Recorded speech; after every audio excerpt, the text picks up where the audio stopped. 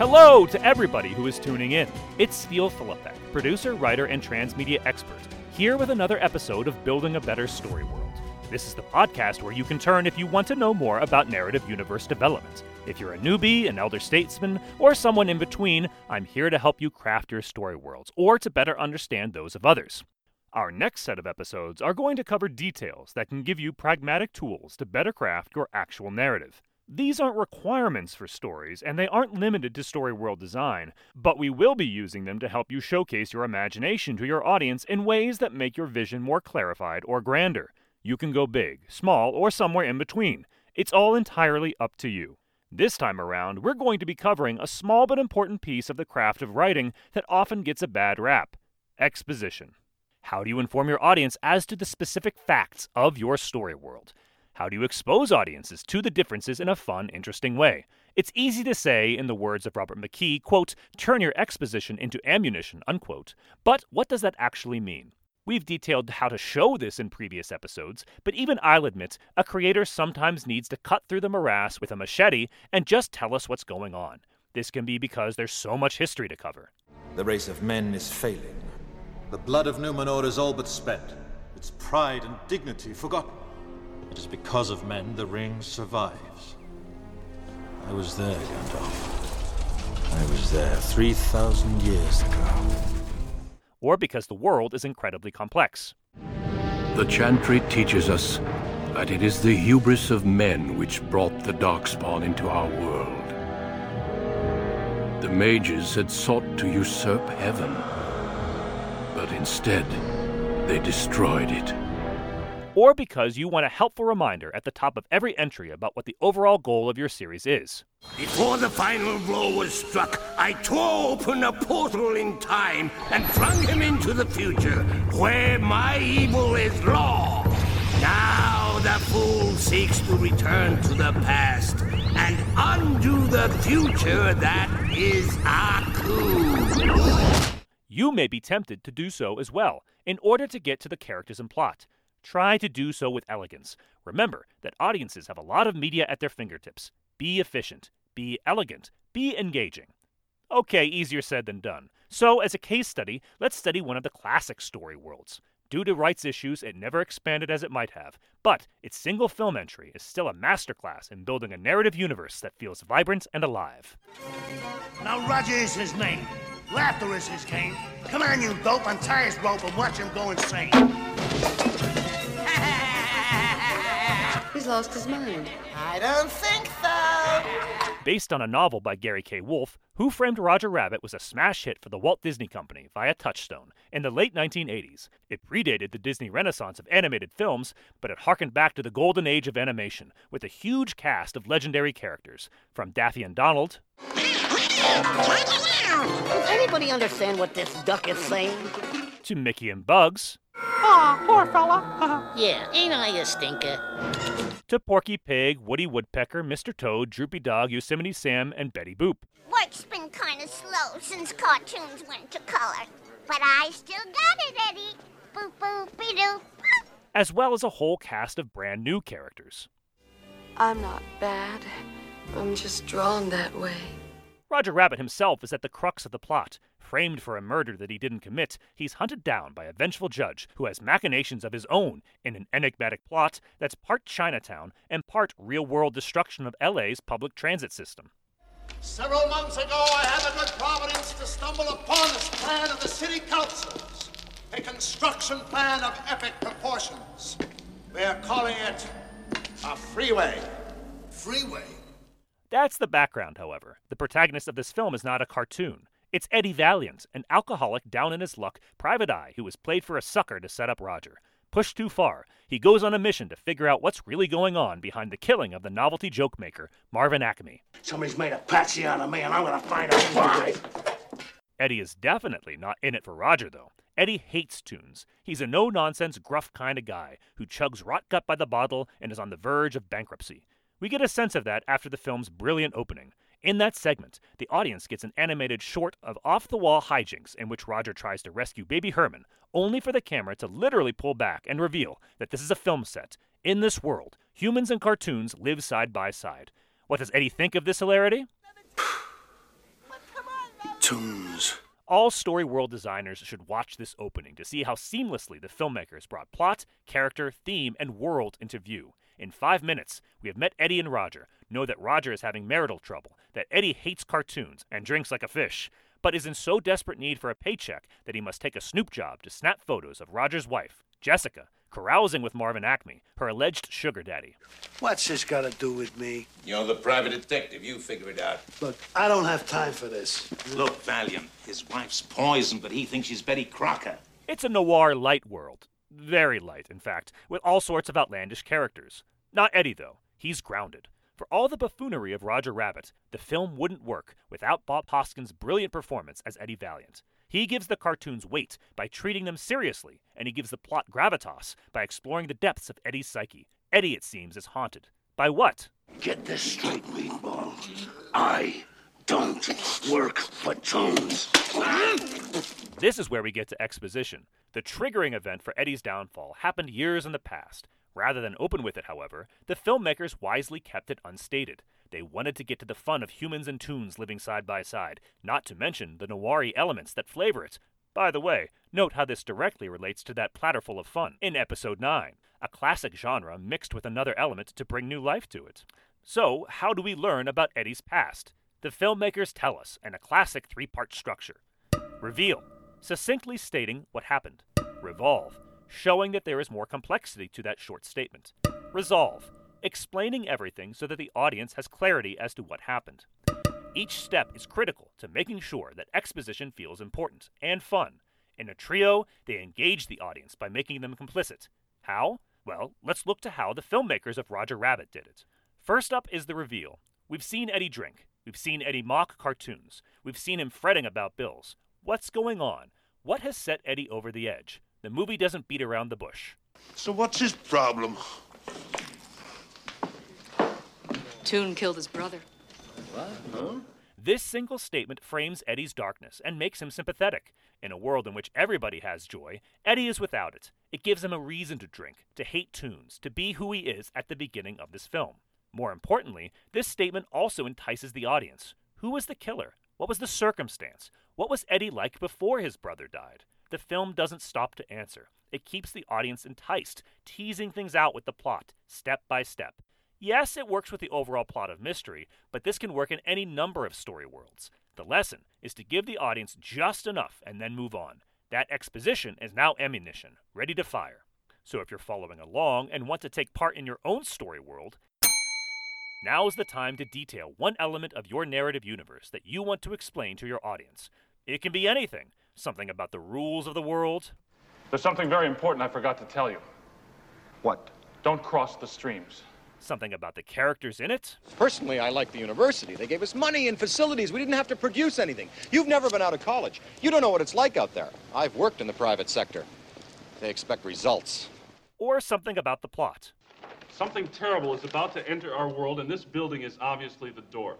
The architect's name was Ivo Shandor. I found it in Tobin's Spirit Guide. He was also a doctor, performed a lot of unnecessary surgery. And then in 1920, he started a secret society. Let me guess. Gozer worshippers. Whatever it is, I want you to write a line of dialogue that explains it to your audience. Make it funny, witty, mysterious, horrific, whatever. Just remember what it needs to reveal. It needs to reveal one element of your world succinctly. Don't obfuscate and don't go into too much complexity. That will come later. It needs to reveal something about its subject, not just plot, character, world, or theme, but something deeper that isn't obvious on the surface.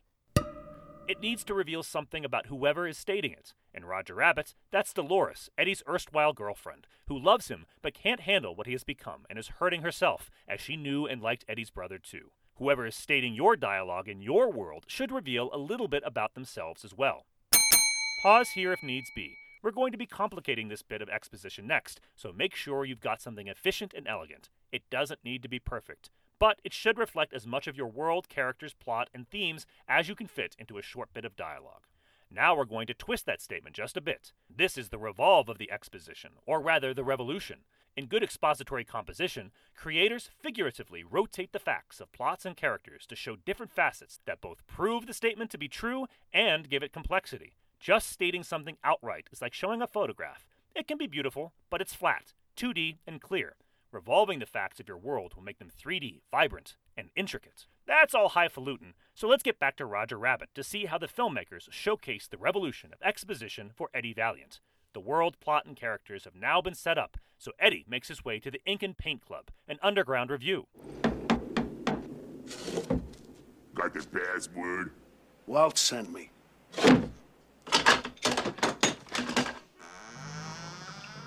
There he meets Marvin Acme and Roger's wife, Jessica, who are about to have a tryst of patty cake. Literally. It's a Toon World. Patty cake, patty cake, patty cake, patty cake, patty cake. You gotta be kidding me. Patty cake. It's a Toon thing. Anyway, Eddie captures this with his camera and develops the film, only to find that the reel also contains snapshots of his brother. Sitting down in his office, Eddie slowly looks across his desk to where Teddy, his brother, used to work. In a great bit of silent filmmaking and musical score by Alan Silvestri, the camera scans across the artifacts of the now-deceased man, covered in dust. There's a pipe, a magnifying glass, and newspaper clippings of numerous former cases. It seems that the brothers Valiant were quite the duo. They solved the kidnappings of Huey, Dewey, and Louie, and their evidence proved Goofy's innocence in a case of espionage. How did they get so good? Well, they were both policemen, way back when. And wouldn't you know it, Eddie had a humorous side to him, posing for his graduation with a clown nose. We even see a photo of the brothers touring with their father, who was a circus clown, as well as a photo of Eddie, Teddy, and Dolores smiling as the Valiants opened their private investigation business. The sequence ends with a former colleague walking in on Eddie, dead drunk and clutching a bottle in his hand. We're back to the movie, which kicks into high gear with news. Lieutenant Santino. Where'd you come from? Gee whiz, Eddie, if you needed money so bad, why didn't you come to me? So I took a couple of dirty pictures, so kill me. I already got a stiff on my hands, thank you. Huh? Marvin Acme. The rabbit cacked him last night. Importantly for Eddie, or rather the audience, we have learned a bit more about his past. He and his brother were successful, talented, and funny. Furthermore, they obviously had no problem with tunes. The death of Teddy sent Eddie into a tailspin, from which he has yet to escape. It's not just that a tune killed Teddy, it's that Eddie was so close to him that he can't handle a world without him. It's a great scene, made even better by the subtlety of Bob Hoskins' performance, and it accomplishes a nice bit of exposition via 3 elements. 1. It's all visual. The first element of exposition was spoken, so this time around, the filmmakers went quiet. 2. It expands the world. We get to see a history in snapshots, literally in a few cases, hinting at things in the past. 3. It showcases characterization. We see where Eddie began and where he went, in contrast to where he is now. All 3 utilize the audience's imagination to make them work. By being visual, the audience has to read and imagine the circumstances of each image. By expanding the world, it gets audiences thinking about what this human toon universe was like before the first minute of the film. By showcasing characterization, the audience connects the dots of Eddie's descent for themselves. Revolution, then, is all about taking that first bit of exposition and allowing the audience to do a little bit of extra work on their own. They are given agency in this world. Rather than being told a story, they get to use their minds to tell one to themselves. I will say that this is just one way to heighten elements of exposition. As an example of another, you may decide to use a visual first and then explain it afterwards, as is done in some science fiction films where the plot is kicked off by an alien starship landing on Earth, only for moments of revelation to come afterwards. You can find such a progression in films as diverse as E.T., The Thing, and Predator. When I was little, we found a man. He looked like butchered. The old women in the village crossed themselves and whispered crazy things, strange things. Only in the hottest years this happens. And this year it grows hot. Importantly, however, all of these films spend as little time up front discussing what happened before the plot began. There are only so many minutes in a film, so many pages in a novel, so many hours in a game before an audience grows bored. Get to your story, get to your characters, get to your fun, and then allow your audience the time to ruminate on the goings-on. So now it's time to think about this moment of revolution for yourself. If you'd like to take part in the prompt, I want you to write down a list of at least 5 visual elements that will expand on the exposition you described in the first beat. This will be easier for comic books, television, cinema, and other visually based media, but think to how you can build out the mindscape for an audience if you're working in literature, podcasts, audio dramas, or other verbiage-based arenas. How can you show an audience that there's more to your exposition than what you initially stated? After you've thought of that, beside each of those 5 elements, I want you to write down a snippet in which you detail how the audience is made complicit by thinking through those visuals. This doesn't have to be long, but do consider how your fans will be using their imagination. What about your visuals will hint at a greater history, or characterization, or plot, or theme?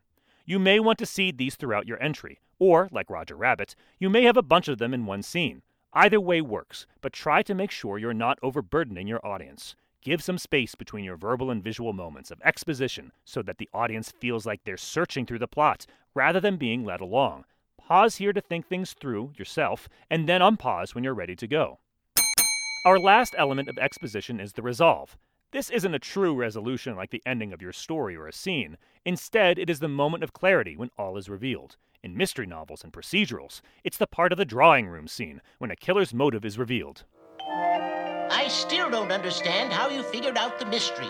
It's simple, Professor. The real demon shark is still frozen in your lab. Yes? But Wells used this costume to pose as the demon shark to make it seem that it had been brought back to life. There might be a gunfight after that, or the culmination of a love story, or some other bit of plot. But the motivation is important because it ties everything together before an ending can be achieved. That's because keeping audiences in the dark for too long can annoy them. The smart among them may have put together the pieces. Others will want to have it explained. Most will want to make sure that they have followed along properly. In Who Framed Roger Rabbit, we get this just after the midpoint in the film. Eddie has rescued Roger from Judge Doom, and they're hiding out in a movie theater, watching cartoons and waiting for Dolores to show up so they can skip town. Eddie hasn't solved the case, but now he's implicated in Roger's escape. Things aren't looking good, but Roger still can't understand why Eddie's such a dour dude. What could have possibly happened to you to turn you into such a sourpuss? You want to know? I'll tell you. A Toon killed my brother. A Toon? No. That's right. A Toon. Eddie then goes on a minute-long monologue, detailing his time with his brother. They were partners and friends. They loved going to Toontown, even. Back in those days, me and Teddy liked working in Toontown. Thought it was a lot of laughs. One day, while working a case, a bank robber literally dropped the piano on the pair of them. Dropped the piano on us from 15 stories. Broke my arm. Teddy never made it. The villain disappeared, leaving Eddie without closure. All he has left is the memory of the criminal's eyes and voice. This lack of resolution and justice is a critical element to Eddie's downfall. Luckily, Eddie will get a chance for justice at the end of the film. Remember me, Eddie? When I killed your brother, I talked. Yes! But that's in the future.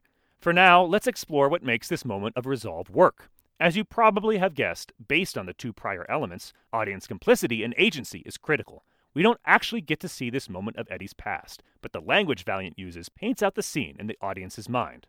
In a step-by-step fashion, the yarn is woven, juxtaposed against Bob Hoskins' face. He's reliving that day, beat by beat, and then looking back at his life since then, emotion by emotion. He's not so much telling Roger what happened as he is confronting his past. In fact, this moment of resolve brings Eddie and Roger closer together. No wonder you hate me. If a Toon killed my brother, I'd hate me too. Come on, don't cry. I don't hate you. Yes, you do. No, I don't.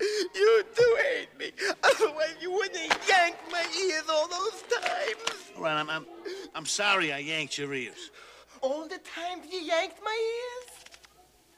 All the times I yanked your ears. Apology accepted. Eddie finally realizes that tunes aren't the problem.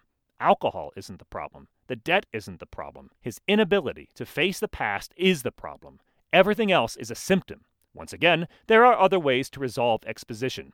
As in the aforementioned murder mysteries, things tend to be showcased visually to help bring everything together. You can see this in everything from Phoenix Wright to Psych to Sherlock Holmes. There was never any magic. Only conjuring tricks. Still other stories leave elements of exposition unexplained, either because they are superfluous to the plot proper or because it is a tale that will be told in future entries. As we've discussed Predator above, look to how the filmmakers in that movie detailed the alien hunter's skull collection. Do they just hunt humans? Why? How long have they been coming here? it won't be until Predator 2 that we get to see a bit more of the warrior culture surrounding their expeditions, including a weapon from the 18th century. In all its forms, however, this final element ties up loose ends for the audience without completely doing away with the audience's agency. You'll note that Eddie's monologue is under 2 minutes in length, long enough to give us some of the details without going Shakespearean, describing his past. This is a bit of closure for him as well as the audience. We now understand this point of exposition, and upon rewatch, it flavors everything we see. That is one of the critical points of good exposition, and why you shouldn't give away all the details at the front. You want your audience to rewatch, re-engage, and review your work. Armed with new knowledge, they'll pick up on the subtle points of plot and characterization that you will lace through your narrative. With proper planning, you can see lots of content such as this, making your exposition work for you in multiple ways. How much is too much? How much is enough? That's ultimately up to you as a creator. More important is that this 3-part structure fits with the classical rule of 3 that dominates storytelling. You must reveal, test, and resolve everything in your story, from scenes to acts to entries and beyond, so it makes sense that such a format works here. Reveal, revolve, resolve. And now it's time to resolve your exposition.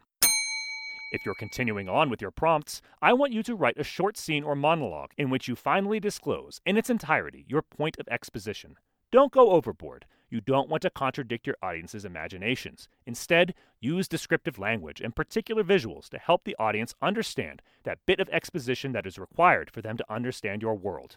Like Eddie's monologue, it can be mostly verbal, with just a hair of the visual to help bring out the subtler elements via juxtaposition. You might decide to play it by the rules of Predator instead, and mostly rely on visuals. In either case, make sure that the important elements are described. Where this piece of exposition goes ultimately depends on your plot. Twist endings that reveal critical points of context, a la The Sixth Sense and The Empire Strikes Back, typically happen within a few minutes of the climax.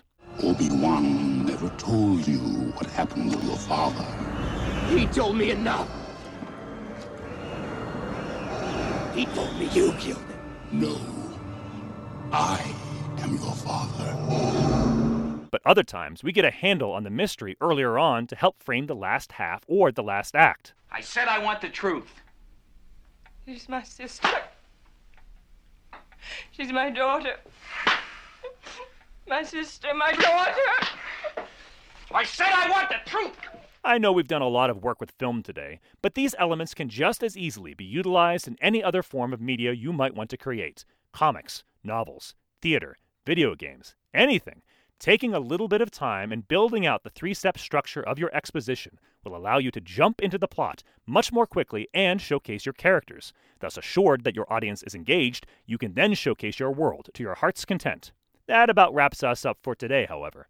Feel free to drop me a line at helmstarmedia@gmail.com or on Twitter at buildingabsw or at Words of Steel if you'd like to discuss some more elements of Storyworld design, Roger Rabbit, or anything else we've covered in previous episodes. You can hear that content at babsw.buzzsprout.com or by downloading past episodes on Spotify, iTunes, Stitcher, or any other fine podcatcher. More details of Storyworld design are going to be covered in upcoming episodes. I can't wait to see how you take the prompts and lessons herein and turn them into creative fuel for your own work.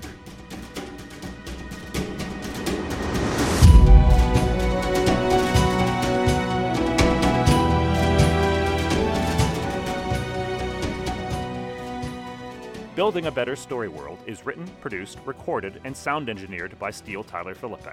The theme song, Asia, is by Ilya Marfin via icons8.com. All narrative clips are used under the Fair Use Doctrine, as defined by Title 17 of the United States Code, subsection 107, in that they are used for nonprofit educational work for the purpose of analysis, have been transformed from their initial records by audio engineering for podcasting, and are not substantive of the entire work, or function as a direct market substitute. Audio effects are provided by freesound.org under the Creative Commons license.